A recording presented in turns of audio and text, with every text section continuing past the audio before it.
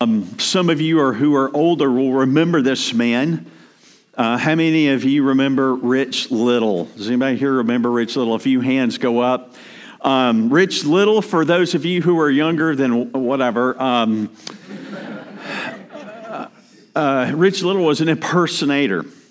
And he would impersonate like all sorts of stars. And in my opinion, he's probably one of the best I've ever seen. I mean, he could get people's mannerisms down, not only their voices, but their mannerisms and who they were. He could just nail it. You should go online and look at some of his work. And some of them you won't, like, especially if you're younger, you don't really know who he's impersonating. But like if you turn it on and he goes, "Well, hello there, Pilgrim," you know exactly who he's impersonating, okay? And he was really good. You talk about presidents. He did, Richard Nixon, and he could do Johnny Carson so well with Johnny Carson's little, kind of the way he did things and the way he moved. I mean, he was so good. And I love great impersonators. I've always enjoyed that craft. You could look at Robin Williams. You could look at Dana Carvey, Jim Carrey, Tina Fey, Jimmy Fallon. What's interesting to me about those particular impersonatings is that, they make that person that they're sort of impersonating a little bit even larger than life. And it's so funny. I mean, I love people. And so I like to people watch. And so when you see someone do that and they could impersonate another person, it's just amazing that they kind of pick out their individualism, their voice, their inflections, their movements. It's just wonderful to watch that and to laugh, Like presidential impersonators, I always loved the guys that did Ronald Reagan because, he would just he always did that sort of thing and people would pick it up.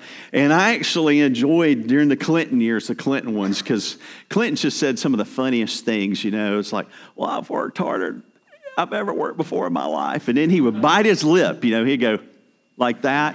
Oh, it's just so funny to watch that because he would just do that in real life and the impersonators would pick that up. It's still going on today, but as we look at that in a different way, and you'll have to think about this just for a moment, we're all impersonators. I want you to think about that just for a minute. Why is that? Because we're imitators. We imitate friends. We imitate heroes. For younger kids, we may imitate our favorite basketball player since it's March Madness, or maybe baseball player because baseball started this week. We are imitators. We may like to imitate our favorite musicians. For you guys who were on the retreat, I talked about reading a book about Bruce Springsteen. All through the book, he talks about people that, really inspired him. And he says, well, this song here kind of goes along this genre here with this guy. And so he's impersonating a little bit of the music that he's picking up from other people. For those of us who are older, maybe you found yourself repeating phrases that your parents said growing up. Maybe their mannerisms or characteristics come out of your mouth, out of your behavior, and suddenly you catch yourself sounding just like them. You said maybe at one point, I'll never be like that, but you are. It's just the way it is. Why is that? Well, I want you to just think about this for a minute, okay? We're made in the image of God. We're made to be imitators. And so today, as we look at our text, I want you to think about this. The real issue before us is realizing those who we choose to imitate is of utmost importance, isn't it? So let's open our Bibles to Philippians 2. We'll look at verses 19 through 30 as Paul directs our path on this crucial reality that we have before us. So let's look at the text. Philippians 2:19. I hope in the Lord Jesus Christ to send Timothy to you soon, so that I too may be cheered by news of you. For I have no one like him who will be genuinely concerned for your welfare. For they all seek their own interests, not those of Jesus Christ. But you know Timothy's proven worth, how as a son with a father he has served with me in the gospel. I hope, therefore, to send him just as soon as I see how it will go with me. And I trust that the Lord, and I trust in the Lord that shortly I myself will come also. I have thought it necessary to send to you Epaphroditus, my brother and fellow worker and fellow soldier, and your messenger and minister to my need. For he has been longing for you all and has been distressed because you heard that he was ill. Indeed, he was ill near death. But God had mercy on him. And not only on him, but on me also, lest I should have sorrow upon sorrow. I am the more eager to send him, therefore, that you may rejoice at seeing him again, and that I may be less anxious. So receive him in the Lord with all joy, and honor such men, for he nearly died for the work of Christ, risking his life to complete what was lacking in your service to me. This is God's holy word. Let us pray together. Father, thank you for your word to us. I just ask that you would fill us with joy and comprehension and understanding as we study this morning. Lord, cause us to really hear deeply, to be moved, motivated by the gospel, by the power of the Spirit. And we pray this in Jesus' name. Amen. Now, again, here we are coming to this letter, and I've said this over and over again because I want you to just get the idea that, we're blessed to be able to peek into the mailbox of the Philippians and to look at this letter that he wrote. It's a letter of it's personal, it's loving, it's joyful. And it's interesting to see the mind of Paul as he writes it. If you were to take away the chapter headings and all the verse labeling and just look at the text itself, you would see how it flows and how his thought goes. So after a greeting and thanksgiving and prayer beginning in Philippians 1, 12 through 26, Paul gives us a personal, or perhaps even if you'd call it a missionary update that is focused on the advancement of the gospel. So he breaks apart from the report in 12 through 26 in verse 27 to begin to press on the original readers and us to live the Christian life. He urges us to conduct ourselves in a manner worthy of the gospel of Christ, to live in light of it and the grounding of it and in the power of it, that the gospel may be the center and the force of our very lives. So he continues this theme in saying in chapter 2, verse 5, you should have this attitude in yourself, which is also in Christ Jesus. We remember, we've camped out there a lot over the last several weeks. You'll remember that from here, he gives a glorious description of how Jesus, in his humility, served his people. He set aside his own interest. He came in self-denial, and in self-giving love humbled himself to obedience, even obedience to death on a cross. And thus, the scripture says that he was exalted. He was lifted up. And so we see what Paul is doing here is he is exhorting the foundational realities of the Christian life that we may always turn our gaze back to the power and the joy of the gospel of Jesus Christ. He is pointing us to the necessity of growth in grace so that we would become mature disciples of Christ. And that we would live with one another in deep and wondrous fellowship together in a body and humble, self-denying, self-giving service of one another in obedience to God. And so in the passage today, as he's going through this, he goes right back into, in verse 19, kind of into the reporting mode. So he's flowing this thought here. Look at Christ. Look at his glory. Look at what he did. Have that mindset in you. Okay, let me continue on with my report here to you. And so he goes back into the report mode. He speaks of these two fellow workers, Timothy and Epaphroditus, of his plans for them and his hope of being able to come to Philippi again. So who we have here in terms of this report are Timothy. First of all, you have Timothy. Remember who Timothy is. Timothy is seen a lot in the New Testament. He's the son of a Gentile father. His mother was Jewish, and he was raised by his grandmother, in the Old Testament scriptures.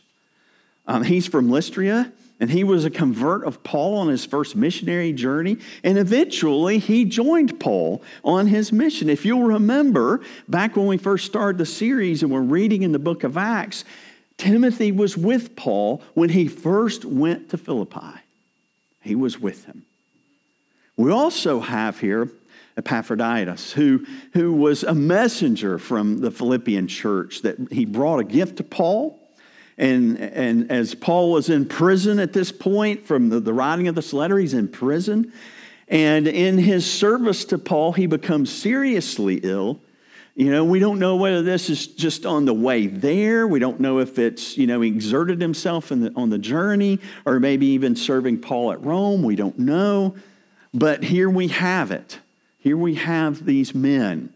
And it would be tempting to think, after reading this section of Scripture, well, that's great, Paul. Thanks for that little travel log and that little, report. And now let's move on to chapter 3 and get to some more meaty stuff that we've been looking at. But don't miss what's going on here. Don't miss it. His thought is so incredible here as he flows through this. He's not only letting them know the scoop of his plans to set their hearts and his heart at ease, but he's subtly pointing to the character and action of these two men. And he's saying this in a subtle way. Oh, by the way, this is exactly what it looks like for you to have your mind and attitude as Jesus Christ did. Do you see that in the text? Look at these men. Look at their lives before you. Marvel at the grace of God. So these men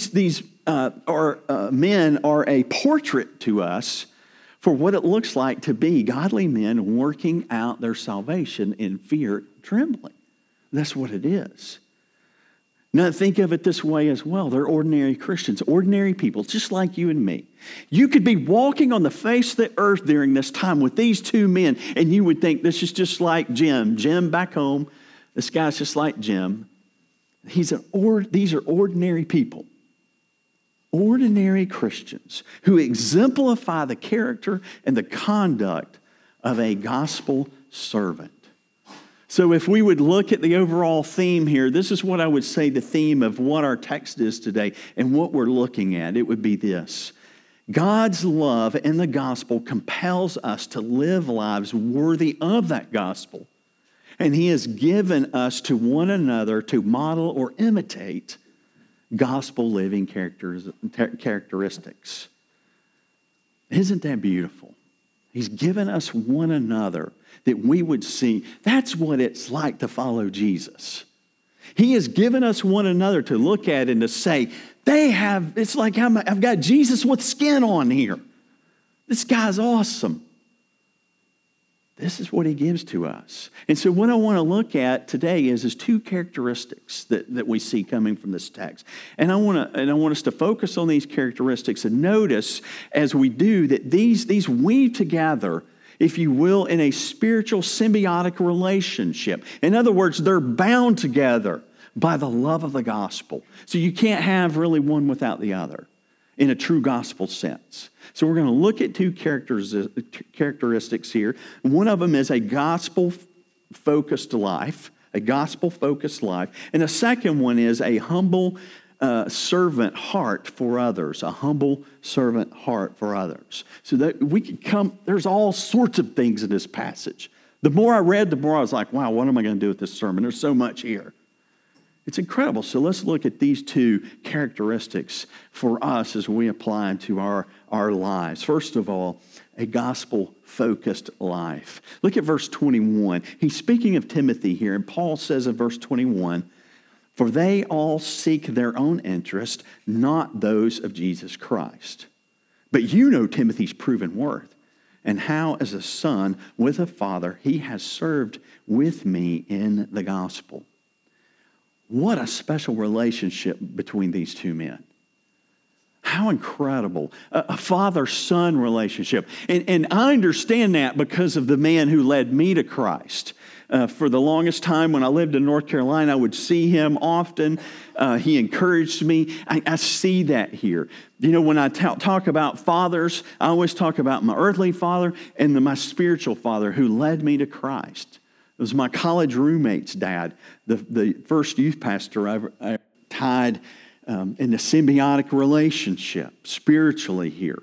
And that is a humble servant heart for others. So we have a gospel focus, and then we have a humble servant heart for others.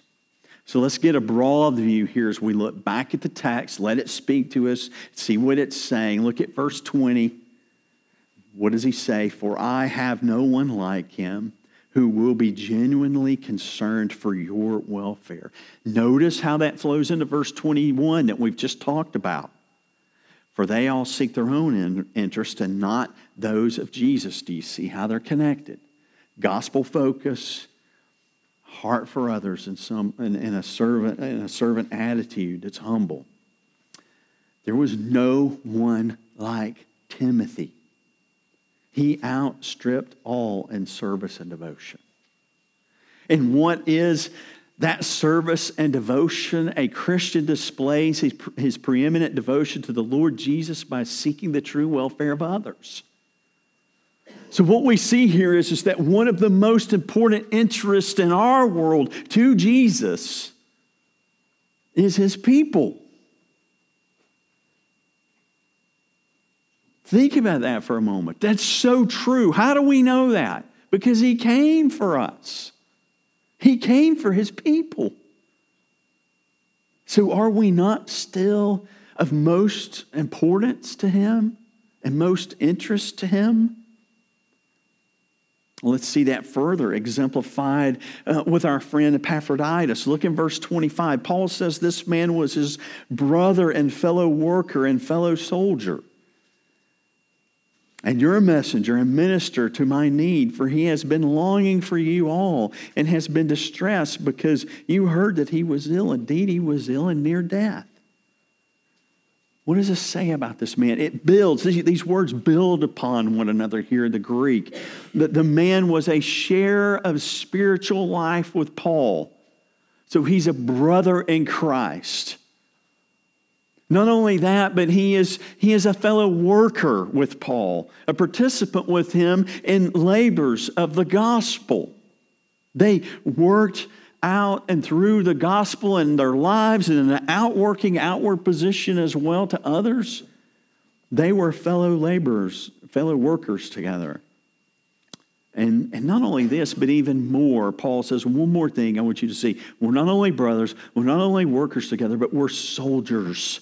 He is my fellow soldier. They shared in the dangers that were involved in standing firm for Christ and proclaiming the gospel. So you can't get away from it. Paul looks at life in terms of gospel as a war. He can't get away from it. And so when we look around at one another, do we see that with one another? That we're brothers and sisters in Christ, that we're fellow workers with the gospel, that we're soldiers when it comes to the gospel. Effort, endurance, loyalty, all marked this man, Epaphroditus. He was the messenger that came from Philippi. And he had been duly appointed and commissioned to convey from the Philippians a gift to Paul. And in his zeal of doing this, in which he carries out this incredible task, he almost died. Paul is pointing this out. He almost died. Love him when he comes to you. Be joyous in him when he comes to you. Honor him when he comes to you. He is a man of faith, and he has served with me. That's what Paul is communicating here. Even here with Epaphroditus, do you see the interest of Jesus is his people?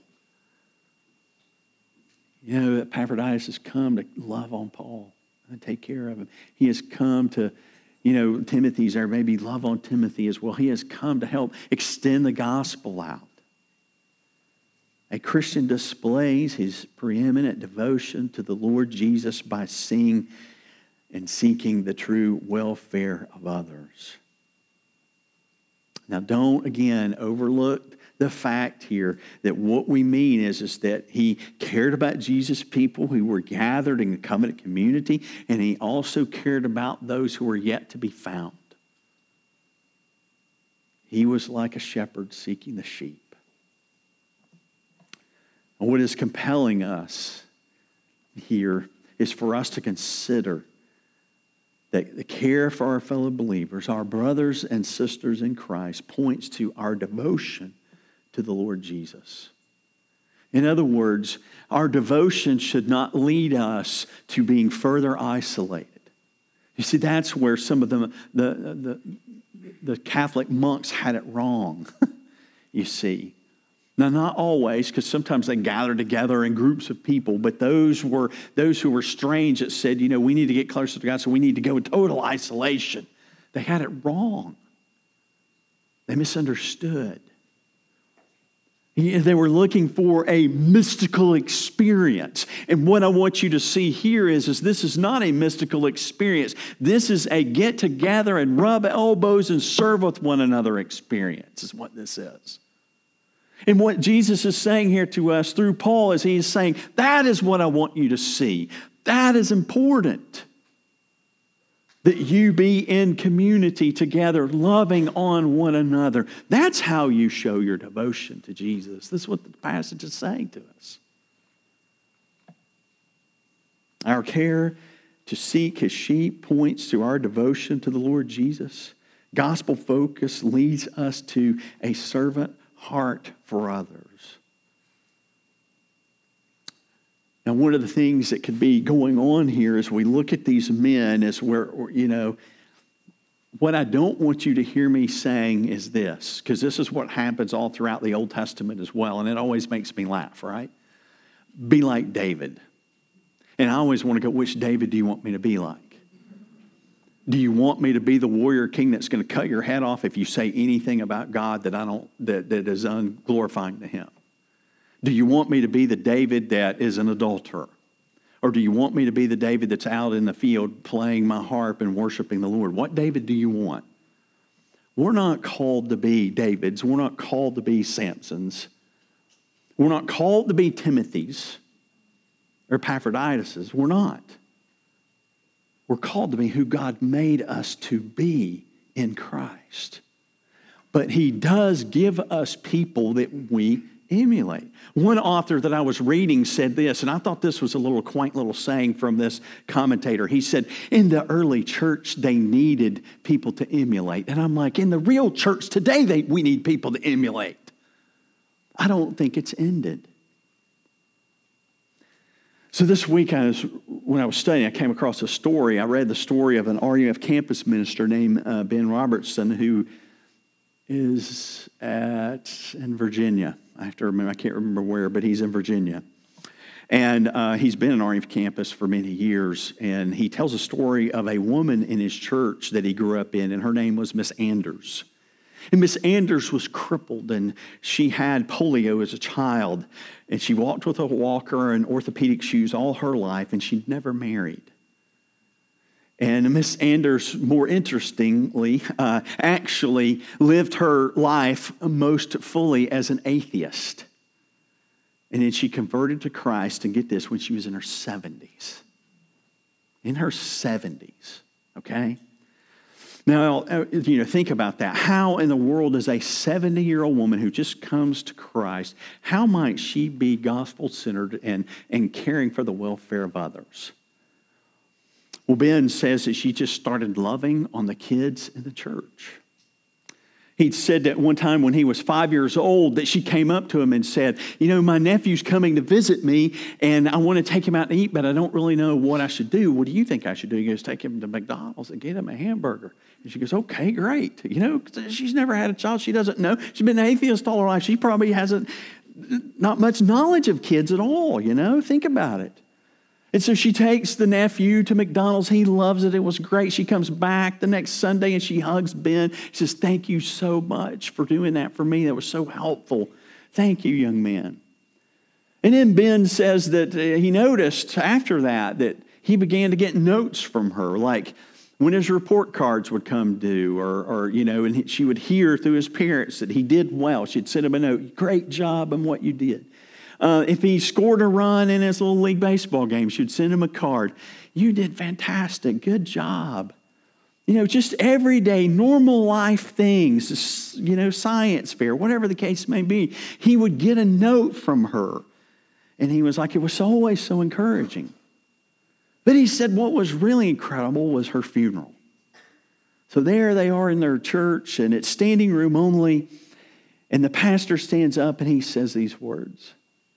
How many of you have ever received a card from Miss Anders?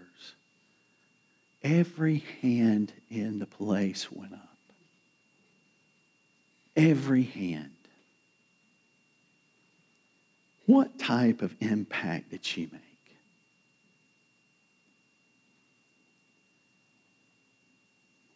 She made a huge difference in the lives of hundreds of people by small and simple love and caring for others and devotion to Jesus. Isn't that really what it looks like? What was her interest? How did her devotion to the Lord manifest itself? Who did she imitate? Later on in chapter 3 of this book of Philippians, Paul says, brothers, join in imitating me and keep your eyes on those who walk according to the example you have in us. And what he is saying is what he said to the Corinthians. Look, follow my example as I follow Christ. And this included not only himself, but it included who he's writing about here, Timothy and Epaphroditus as well. These men, and we have to understand this, are not perfect. No one is perfect but Jesus. We need to understand that. Again, you're not Timothy. You're not called to be. You're not Epaphroditus or Paul. You're not called to be. You are called to be all that you can be, all that you may be in Christ Jesus. We were created in the image of God. We are imitators of the maker of all creation. And to help one another along the path, he has given us a life of companionship in Christ, the need of one another's brothers and sisters and fellow workers and even soldiers, that we may imitate one another as we imitate him for his glory and our growth in grace and witness. So in conclusion, I want you to remember this. I want you to remember that the gospel is the good news, that the promised Messiah, deliverer, Jesus, has come. And this Jesus, he lived a life that was perfect. He lived a life that we have failed to live in obedience to the Father. And what he did then is he went to the grave, or he went to the cross. He went to the cross to die a death that we deserve, taking our place. And then the scripture tells us he rose again to restore life, all the life we forfeited because of our sin. So the question is, how do we respond to that great victory of Jesus? And let me tell you, it was a great victory because he came back from the dead and he is still alive. We respond in this way. The gospel, which brings us the most passionate love, the deepest mercy, the most magnificent grace, the most undeserving forgiveness, the greatest transforming power, creates the basis of unity and creates the qualities which the basis of which become the basis of our cause.